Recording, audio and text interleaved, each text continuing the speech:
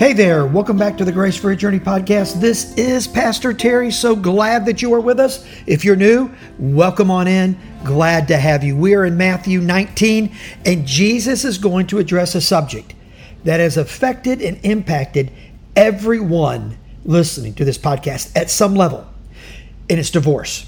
Divorce is a horrible thing. It's painful. And some of you that are listening right now, you've been through that divorce and you've been through that pain and you know the struggle and you know how hard it is. And I will tell you that I think there's just great mercy and great compassion for people who have struggled with divorce and gone through that. But Jesus addresses it. And so let's look at what he says. And here in Matthew 19, verse 3, he says, "Now the Pharisees came up to him and tested him by asking a question." Now, let me just say, when it says that they tested Jesus, it wasn't a trick. Jesus was a Jewish rabbi, and it was the Pharisees' job religiously to see what rabbis taught. Because when they would eventually die or move on, their followers, their disciples, the Pharisees were going to have to deal with, right? So the Pharisees are wanting to know, okay, Jesus, what are you leaving behind that we're going to have to deal with religiously? So this was sort of common of the day, and it wasn't a trick. So they came up and they asked him a question. And it was this: is it lawful to divorce one's wife for any cause? Now Jesus answered, "Have you not read that he who created them from the beginning made them male and female? And he said, therefore, a man shall leave his father and mother and hold fast to his wife, and the two shall become one flesh. So they are no longer two, but one. What therefore has God joined together, let no man separate." Okay, so the first part Jesus says, and you've heard some of this like in a wedding service, like just that section where it says, who God has joined together, let no man tear apart or separate. You've heard that, right? I mean, that's in our common wedding ceremony that we do, at least here in our area it is. So Jesus said, here's the deal. When you get married, and you join together, you're no longer an individual operating unit in your values, in your mind, in your direction, in your desires. You have become interwoven, connected, merged with that other person, and the two shall become one flesh. And Jesus makes it very clear that that is the expectation that God has when we walk down the aisle. But it goes on and says this: they said to him, "Then why did Moses command that a certificate of divorce should be given and someone send away their wife?"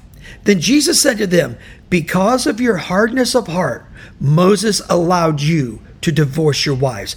But from the beginning, it was not so." Look, I've been very blessed with a good marriage. I got it right the first time out of the gate.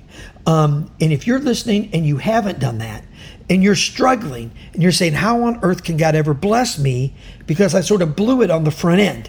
Well, here's a little newsflash for you. God knew you were going to blow it before you blew it. And like all the sins that I've committed, you committed, God knew we were going to do that before we did them. And he saved us and he loved us anyway. God isn't done with you. But the expectation of marriage is that we stay together forever. When there is a divorce, there is forgiveness. But as you enter marriage, do so with your eyes open, your head up, looking around and understanding the implications. Because when you say yes to that spouse, you're saying no to everyone else. When you say yes to marriage, you're saying goodbye to the single life. Living like you want, eating like you want, staying up as late as you want. I mean, there's going to be some adjustment without a doubt. So Jesus here is talking about the importance of two people coming together in marriage and sticking it out. Now, again, if for some reason you have divorced, there's forgiveness for that. There's absolutely forgiveness for that.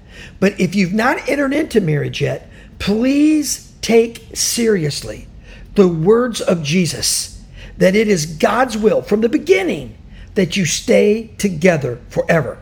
When you enter marriage with your eyes open and with that on your mind, listen, you're going to have a good marriage, and you know what will happen? You'll find some grace for your journey. Let me pray for you. Well, Father, we love you so much and thank you for today. And now, Lord, I pray that everyone listening to this who's married, that you would bless their marriage. Those who are going to be married, Lord, give them wisdom and understanding. Lead them to the right spouse. In Jesus' name, amen and amen. God bless you, and we'll talk again next time. Thank you so much for listening to this edition of the Grace for Your Journey podcast. I pray that it has been a blessing and an encouragement to you. Pass it around if you think it would help somebody, and we look forward to you dropping by again for another episode of the Grace for Your Journey podcast.